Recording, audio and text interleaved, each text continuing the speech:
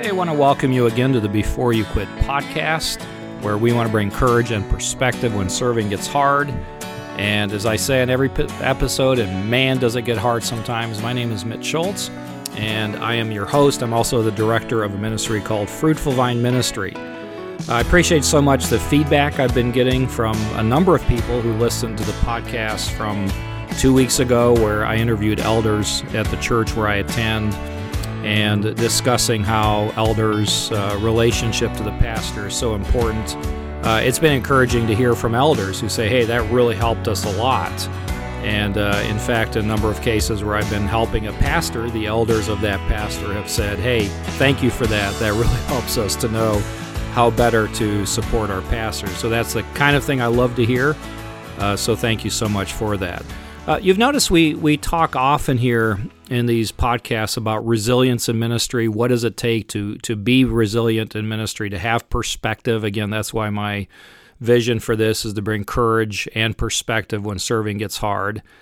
And we talk, too, a lot about developing a proper theology and perspective of suffering, a good, clear understanding, biblical understanding of suffering. You know, we live in a hard world. The context in which we serve Jesus, in which we live out our faith, this gospel, is hard.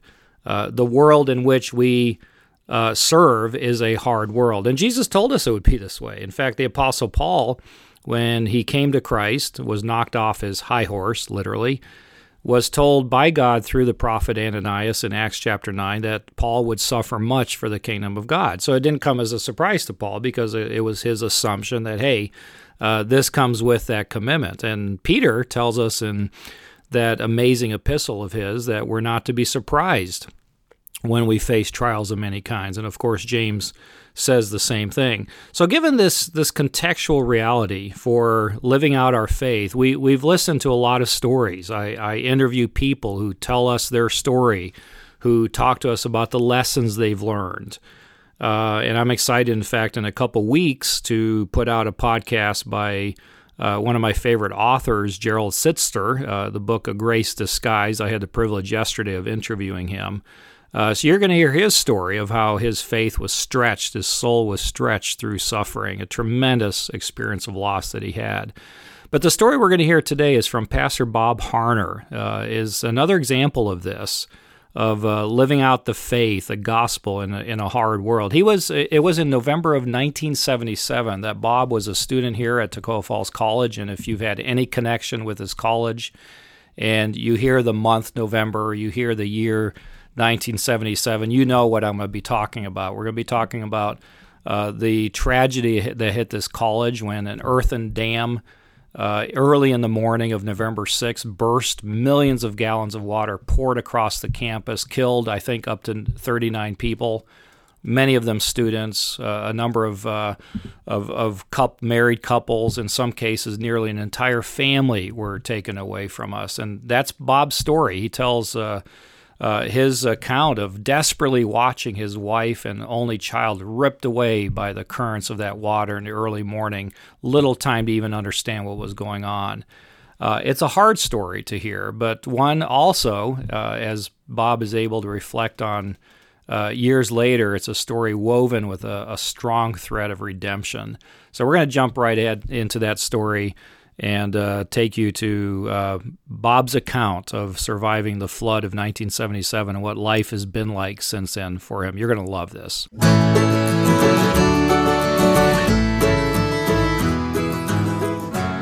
All right, I have the privilege today to have on the other end of my screen Pastor Reverend Bob Harner.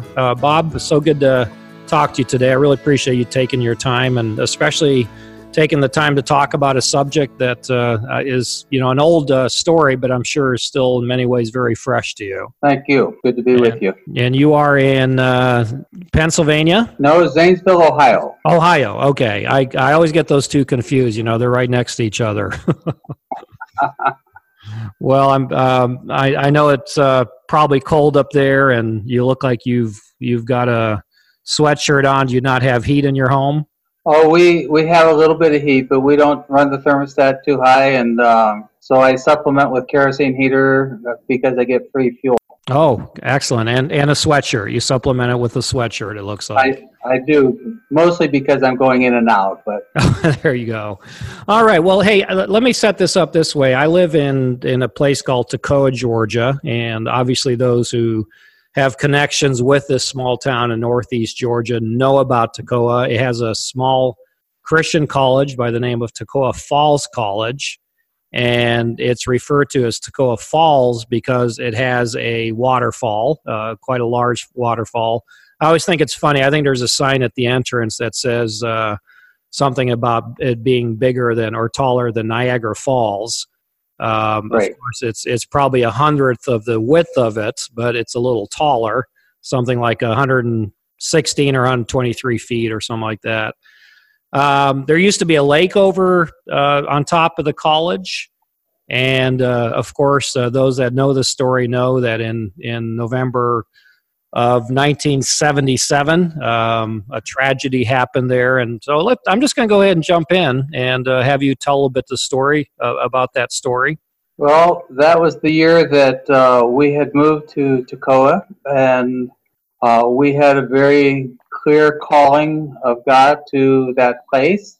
And initially, when we arrived, we And lived off. we being your wife, and did you have children? Yes, one son had a son that was almost 2, well, just over 2, I guess was. So she was from Thailand, and so we lived up above the campus. And then on October 15th, we had been being encouraged to move down onto the campus to help Tia have relationships with people that would help her with her English. Okay. And Okay. so a spot opened up on the 15th, and we moved down and began setting up our trailer down there. And we're all ready for winter when I guess it was actually on the 3rd that it started raining. And we had about 3 days of pretty continuous rain when in the middle of the night the dam broke and we started hearing people yell, "Get out, get out." We started moving towards the front of our trailer, and the trailer was pushed off the blocks by the water. So we went to the back of our back door. Now, at this point, and you were feeling the water pressing against the trailer. Right, you could feel it. It actually knocked it off the blocks that were supporting it. And so we went to the back door, and a car floated up to the back door.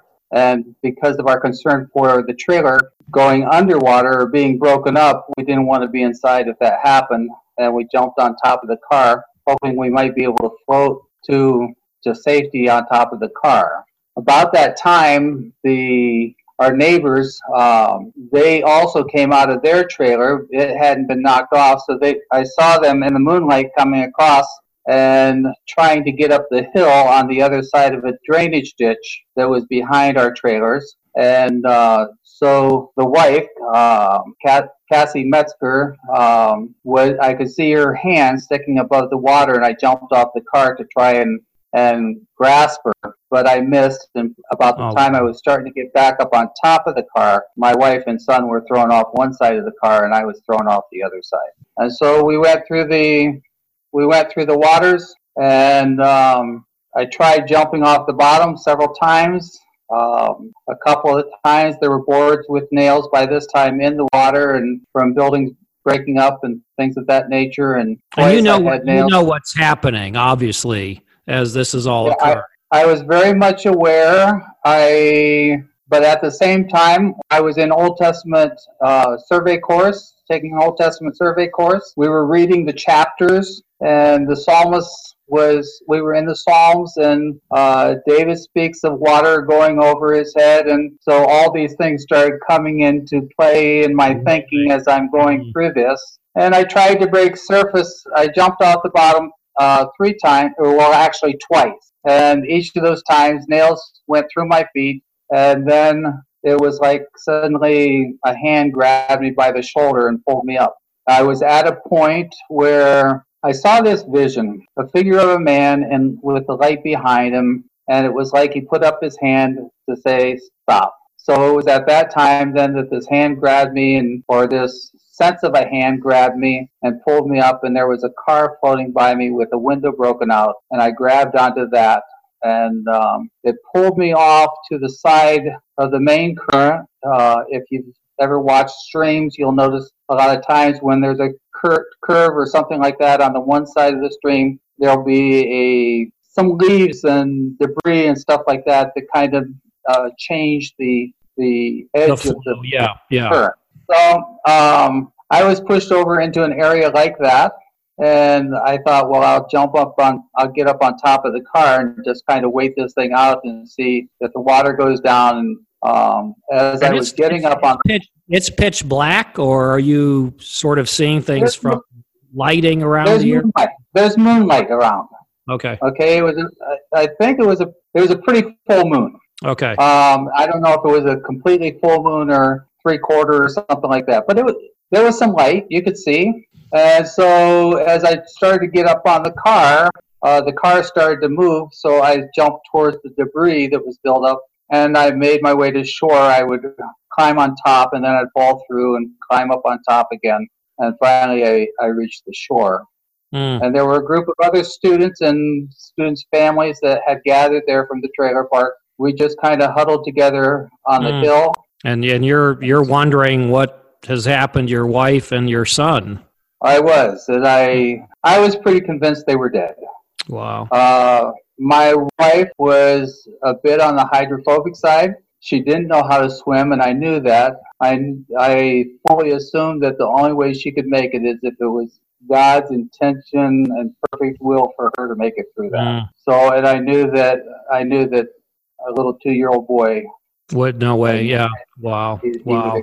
How much time lapsed by the time your trailer started to rock and you ended up with those group of students? I have no idea. I'm not even sure what time people started yelling, "Get out!" I just got up and started. Well, all this happened around 2 a.m, right? I don't have any recollection of it. I believe the things that have been written about it and what I've heard, it was certainly early morning. So yeah, pick up from there. You're standing there with the students. You have no idea what's happened to your wife and your son. Well, some of the people were not able to be moved. I remember that one of the ladies, Sue Veer, had her face severely smashed. One of the young men came out. I think he was pretty much naked, and so I had a jacket that I had thrown on, thinking this wasn't going to be the adventure that it became, and so I took that off and gave it to him. And I know there was some prayer. And there was someone who was starting to quote some scripture, and there were some choruses, some songs that were being hummed as different people would. It was like God was taking us and drawing us together. And then rescue workers came back, and they took Sue, and the rest of us started walking out. For me, I remember there being this time of a rededication. I was walking towards the back of the group, and the chorus, "I have decided to follow Jesus," kept coming through my mind. I don't know if it came out my mouth or not, but I remember that repeating in me over and over again. On the way out, there was a house that I believe that it belonged to the Ritchie's grandmother or grandparents. Anyhow, we went and we tried the door. We needed to get out of the weather, and we thought we were looking for a place we could get in and just settle. And the house, we saw that it was twisted on the foundation, but the front door was unlocked, so we went in. And as we sat there, from the moonlight coming through the window, I saw a phone, and I thought, well, that'd be cool if this thing was connected, and it was. And so I called my parents and asked them to let them know what happened, and asked them to let the prayer chain at work or at my church up in Ohio know so that they could begin praying. And then when daylight came, we walked out, and one of the professors that was just up the road, he came and he took us to his home, and from there we started getting some clothing and stuff. And how are you functioning and processing, knowing that there's a good chance your wife and son did not survive this? Well, I told them I needed to get back down to campus. Now, initially, they weren't allowing anyone to go across the bridge because the bridge there on 17, I think it's 17, right? Yeah. The bridge there had been moved some by the waters and the debris that backed up at the bridge, so it got a lot of pressure from the floodwaters coming down. And so I went over to the hospital once we were allowed to go across the bridge, and I was told that there was no word of them. And I went onto campus, and one of the students that I'd known just for a couple months, she said, "Oh no, I'm sure they're alive. They're alive." And I said, "Did you hear that? Has somebody told you that?" She said, "No, but I just have this confidence." And I'd been in the military before. I wasn't a younger student, so I had some ideas about shock and what it does to you and stuff. And so I began attributing that to her going the way she was handling shock. And a little bit later, someone said, "They have found your wife. You need to go down to the hospital to identify her." And so I went down to the hospital, and when they pulled back the sheet, my son was laying next to his mom. They were able to put the two together because she had a locket on her with his picture in it, and so that's how they were able to match her. Well, there were. Wow, Bob. I've known the stories, I've heard the stories, and we're at the falls quite often, and we see the big stone there with the names of 39, I think, people who perished from that tragedy, and often looking at, I know you from when I was in college here, and I often think about what that's like, and just to hear it personally from you this way is very moving, very emotional, and that's obviously something that was repeated for each of those 39 families, or at least 39 people, because quite a few. There are several families where 4 or 5 were taken in a family, and of course, again, just to kind of repeat here, if people are not familiar with the story, the lake was over the campus, the large amount of rain. It was an earthen dam that just gave out, and no one apparently ever anticipated that could happen. If it had, they would. I think there was some warning from the Corps of Engineer, from what I understand, that some of the firemen had evidently.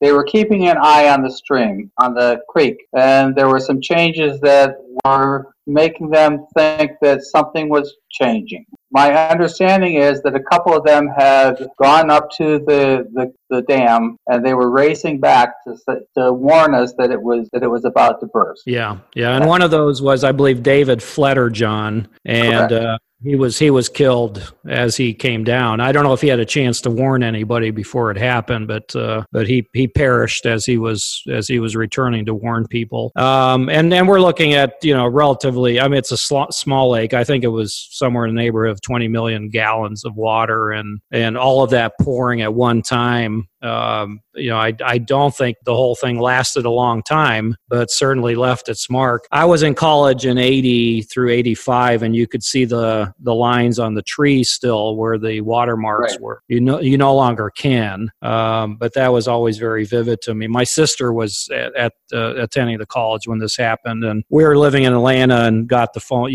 heard what had happened. She came back. I was in high school. I believe in 10th grade. And as we would go to drive to school, we'd listen to the radio, and they would list the names of the people that had perished there. So what were, again, it's fascinating to me. I did not know this, that they had asked you to move to the lower part of the campus, essentially moving you into the zone of where the flood would come.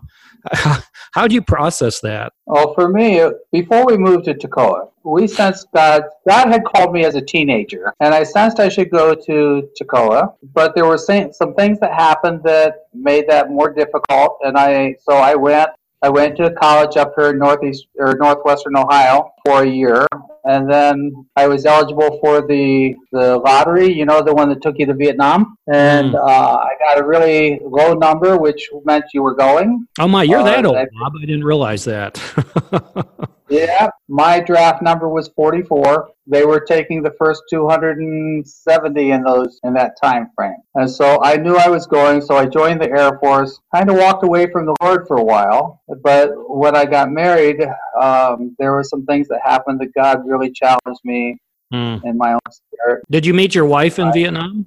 In Thailand, yes. Thailand. I wasn't in Nam itself, but I was a bomb loader, and so they usually send in the bombs from the outside of the Vietnam. So anyhow, when I came back to Ohio, I had rededicated my life to Christ. Tom and Sandy Wisely, who were missionaries in Ubon, Thailand, they had led my wife to the Lord, and we were working with children in the church or youth in the church, primarily cleaning the church, just doing whatever we could, wanting to serve our Lord. In December of 76, God started prodding our heart about going back to the school. And so I used my GI Bill, and I sent in my application in January, and we had just bought a house the previous July. It wasn't much of a house. It was a basement on an acre of land, and we paid $7,000 for it. So that gives you some idea of how much of a house it wasn't.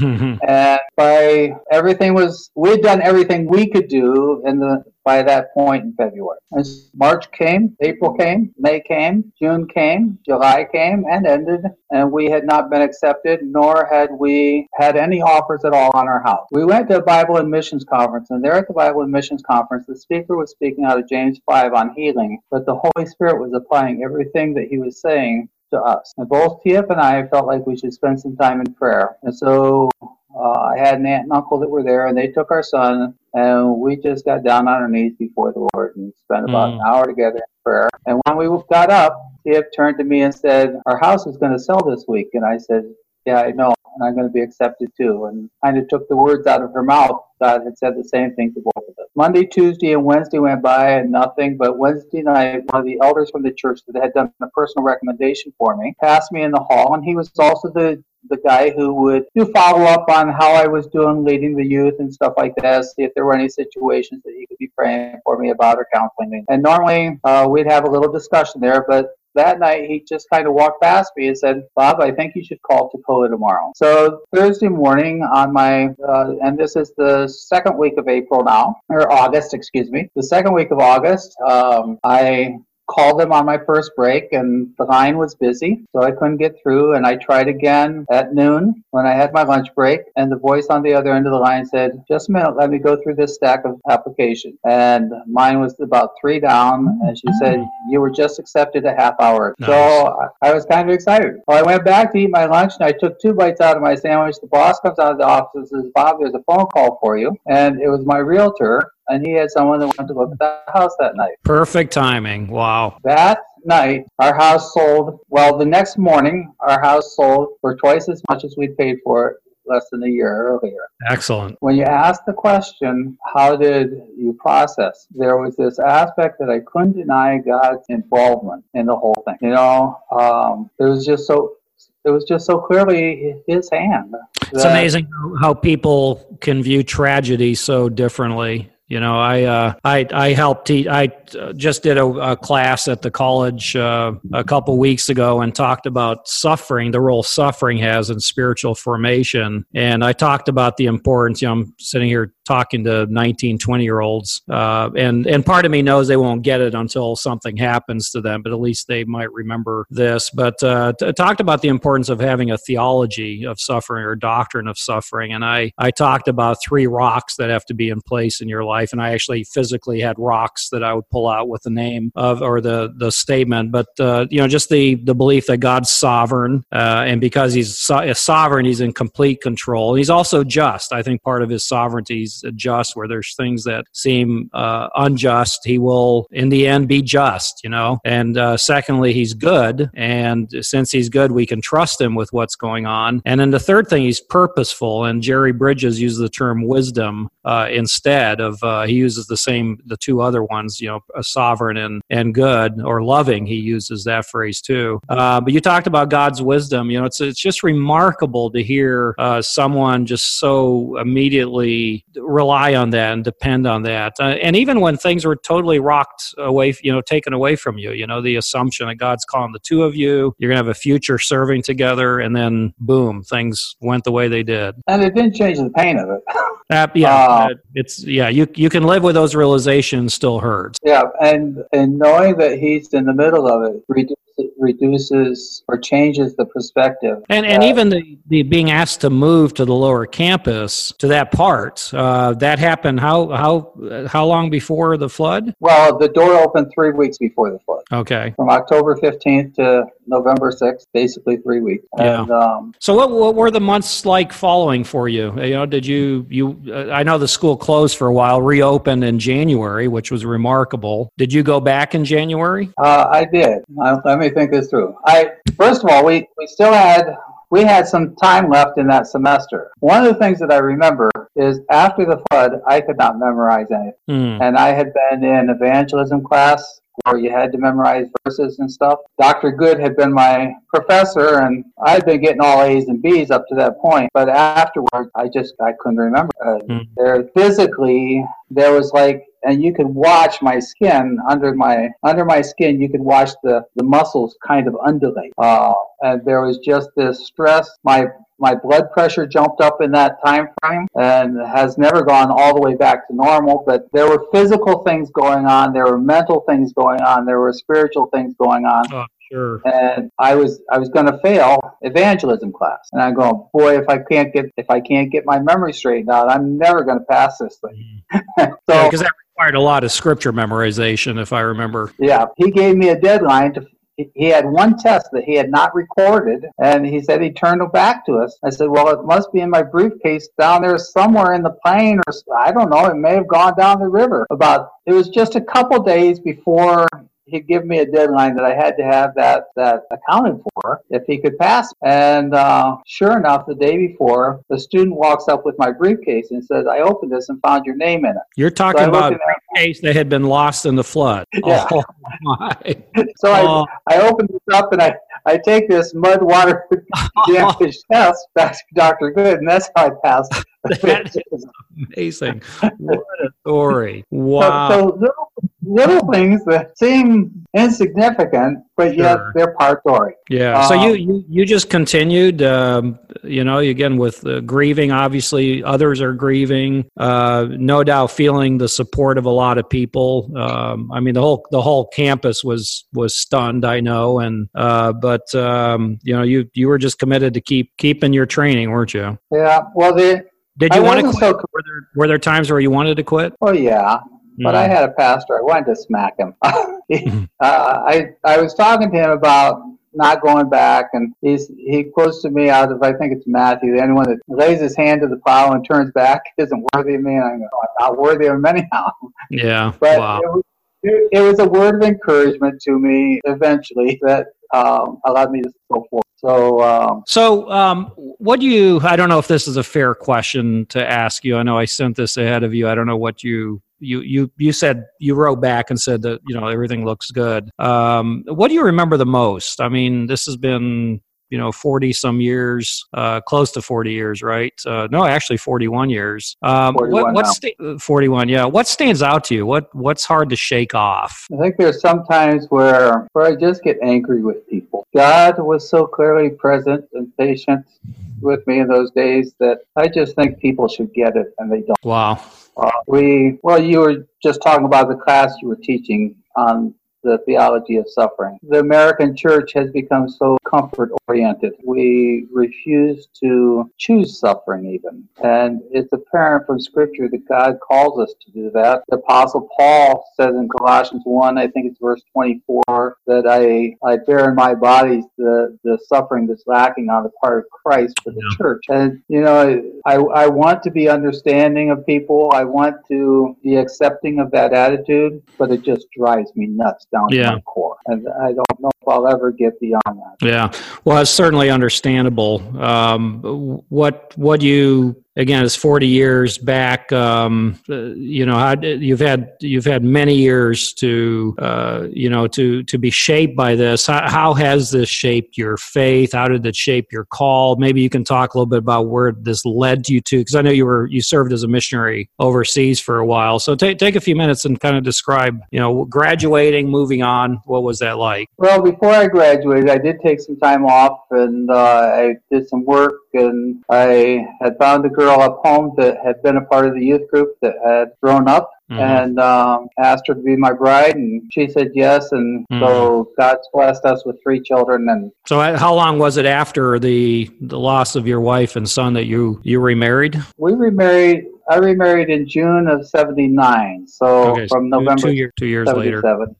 Okay. Yeah, not quite, but I think I was the last one to remarry after the flood. But yeah, so we did some growing together, and we had a sense that things weren't in as much of a rush. We needed to go together and prepared, and we wanted to do that well. I went from Toccoa to Columbia Graduate School for a year, and then after Columbia, we had planned on coming back to Ohio where we could be close to our families because she's from Ohio also. We thought it would just be good to be near our parents. When we were at Columbia, we were listening to one of the Columbia radio stations, and they had a program called Conference Pulpit, and the speaker this one week was a guy by the name of Charlie Long, who had been a missionary to Vietnam. The Spirit of God was on him, and as we listened to him speak, we just made a point to listen every evening. So on the Friday night of that week, we had been listening to him. We didn't have a phone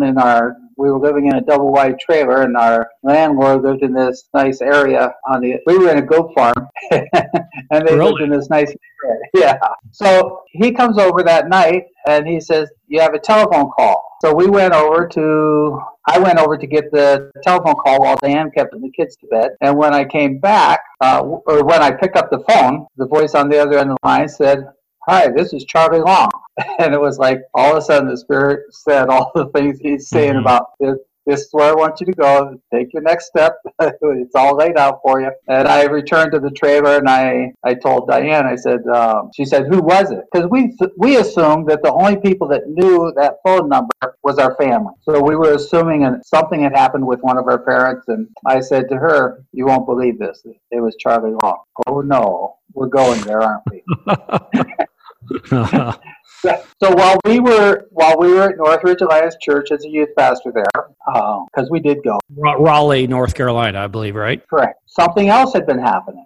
Okay. First of all, Charlie had been asked to come and candidate up in Mansfield, Ohio, and while he was up there, or while he was at the beach praying and fasting about whether he should go or not, the Spirit spoke to him. He took some reading material, and everything was about Guinea and how it was just being reopened and stuff like that. After 20 years of being closed by the government, there was now opportunity for missionaries. Yeah, you said Guinea, Africa, right? Correct. Guinea, West Africa. When he came back, he said, "I believe God wants our church to take responsibility for the evangelization of Guinea."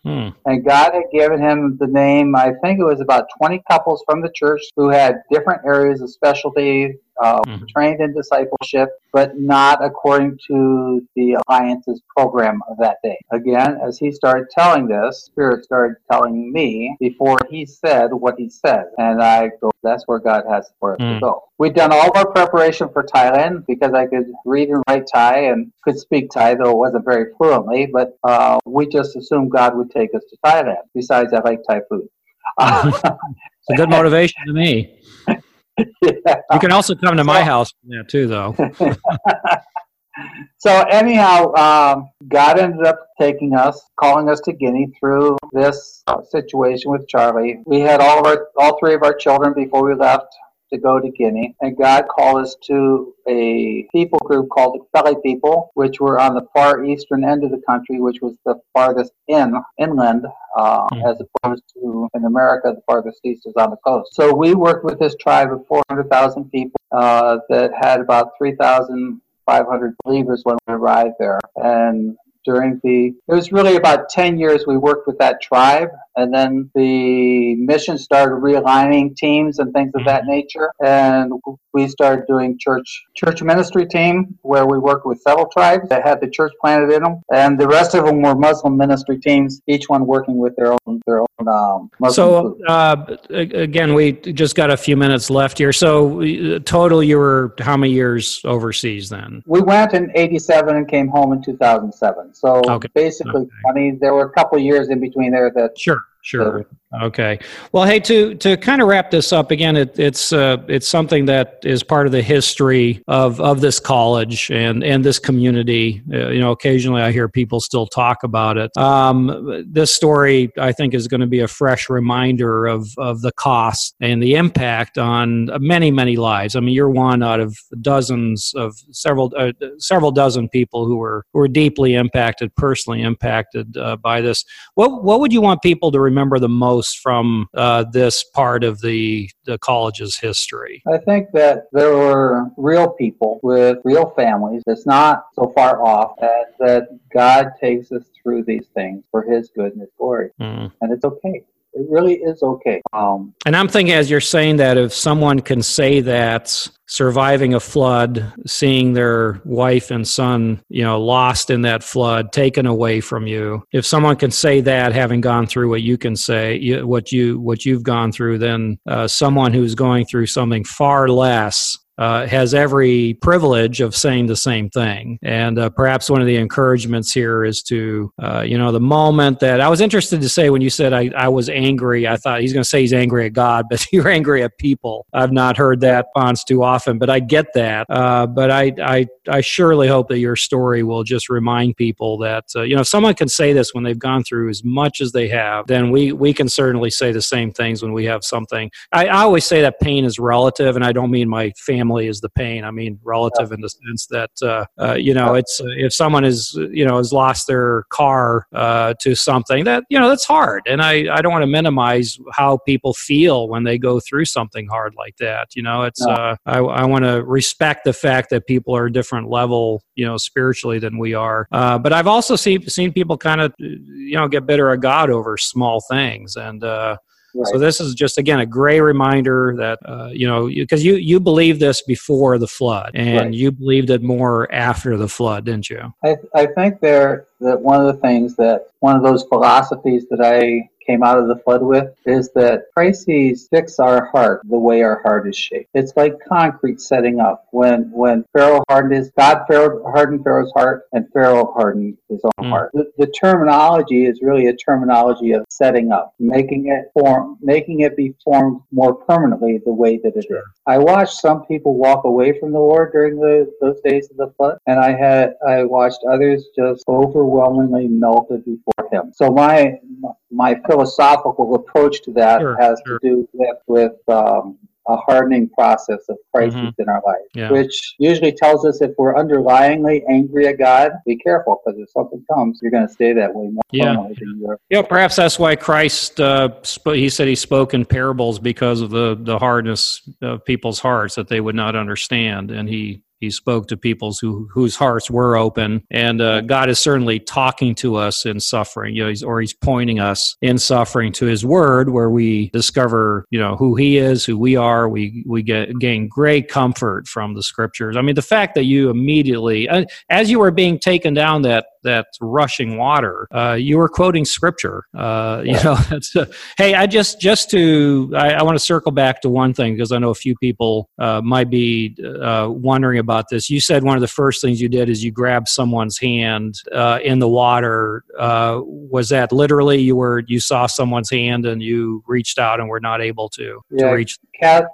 Cassie Metzger, she was our neighbor, and her hand was sticking up above the water line, and I reached for it, but I missed it. Okay, and she perished in the flood. She did. Wow, what a story! What a story! I appreciate you sharing this. It's is it kind of raw for you still talking about this? I mean, again, 41 years later. There's a tenderness, and there's every once in a while. My first couple of years days would sneak up on me. Mm. The first year, I knew they were coming. But the second year, you start getting back into life, and all of a sudden you're surprised, you're feeling depressed, you wonder why, and then I would sign a check or something like that and have to put a date on it, and this is my son's birthday. Or, Wow. those kinds of things. It just, and when I recognized it, it was like there was a relief. Yeah. But in these past 3 or 4 years, I've gone through some hard things in these past few years. I've had some times where the depth of the emotions of the flood have stirred again. Kind of surprised me. Renewed that tender spirit. Yeah, it catches you sometimes. Yeah, I can imagine. What scripture has really driven you through these years? Well, I think often of that passage that I mentioned earlier in Colossians 1. Yeah.